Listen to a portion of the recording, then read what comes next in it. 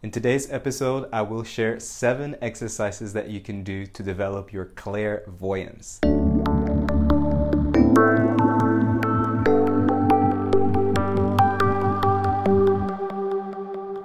Hello, beautiful soul. Welcome to my YouTube channel or my podcast.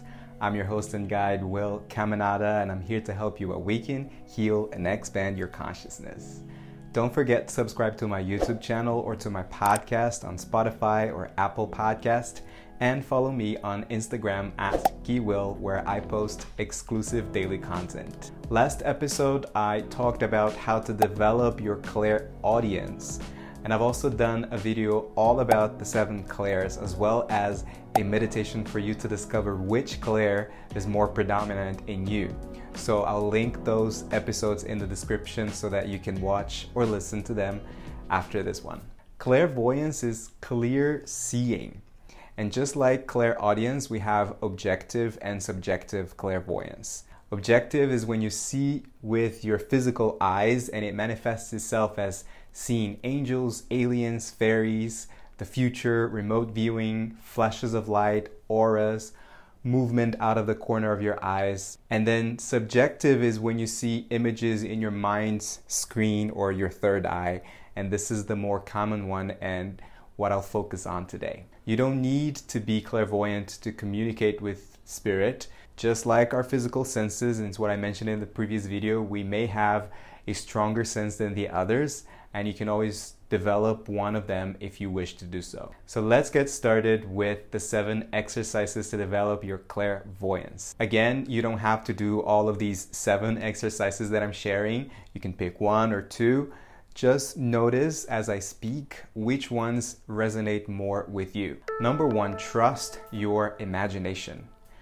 The number 1 question that I get is, how do I know if or when it's my own imagination, or if I'm being sent images from my higher self or spirit guides or angels? And the answer is, your spirit guides or the spiritual realm in general works through imagination. So you see a vision of something that you desire, sometimes based on a sort of archived data. But in that data, in that scenery that you're visualizing, your spirit guides will send an image, a color, an insight. And the more you detach yourself from your thinking mind or from a specific vision that you have, the more that they will insert new images and nudges. Number 2, object gazing. This is a type of meditation with open eyes. So you can choose an object in your room, and then you look at it for a while, and you close your eyes, and you see the image in your mind's screen. And then you do this for a few rounds or even for a few days. And then the next step is to keep holding that image with your eyes closed, and then you can ask for your spirit guides or your higher self to transform that object into something that they want to show you. And trust it. Sit with it, reflect on it, even if it doesn't make sense to you at the time. And if you can't see anything, just keep practicing and remember to surrender to the practice. It's always a good idea to journal and or draw after this practice. And this takes me to the next one. Number 3, dream journaling.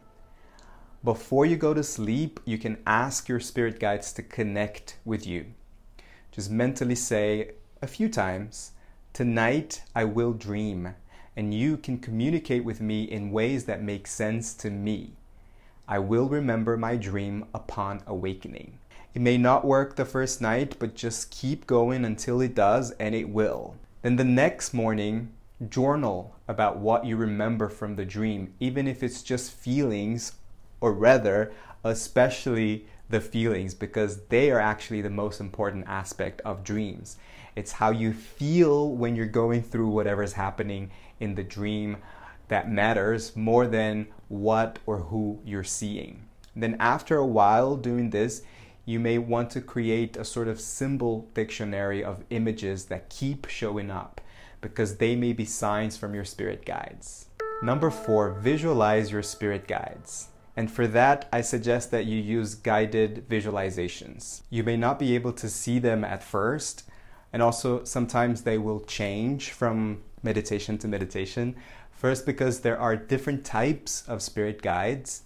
And second, because they may not have a human form as we may imagine them to have. Remember that they are beings of light. So personally, I wouldn't get so caught up in how they look like. I suggest that you focus more on the images that come up for you and what they mean to you. I will suggest 2 meditations from me, one called A Magical Journey Within and the other one called Connect with the Pleiadians, and I'll put the links in the description. Number 5, observe images, paintings, and photos. Going to the museum can be a fun exercise, but you don't have to go anywhere. You can just observe the details of an image on your computer or a painting in your house, but do spend some time observing it until you notice things that you never noticed before. Pay attention to the colors, the texture, the shadows, the light. And I recommend this exercise if you are a visual person, and also if you are a visual artist, or if you just love graphic designs, painting, and drawing. And this takes me to the next one. Number 6, paint or draw. You can just free draw, free paint. And as you do this, you access your subconscious mind and messages can be revealed, just like when you do free writing. Or you can even close your eyes and then try to visualize an image that you want to put on paper. Even if you can't draw or paint, that's not the point. The point is to strengthen your inner vision and your capacity to visualize objects, scenes, and people. Number 7, breath work. Yes, you might think I am biased, because I am, but just like breathwork has helped me develop my clairaudience, it has helped me develop my clairvoyance too.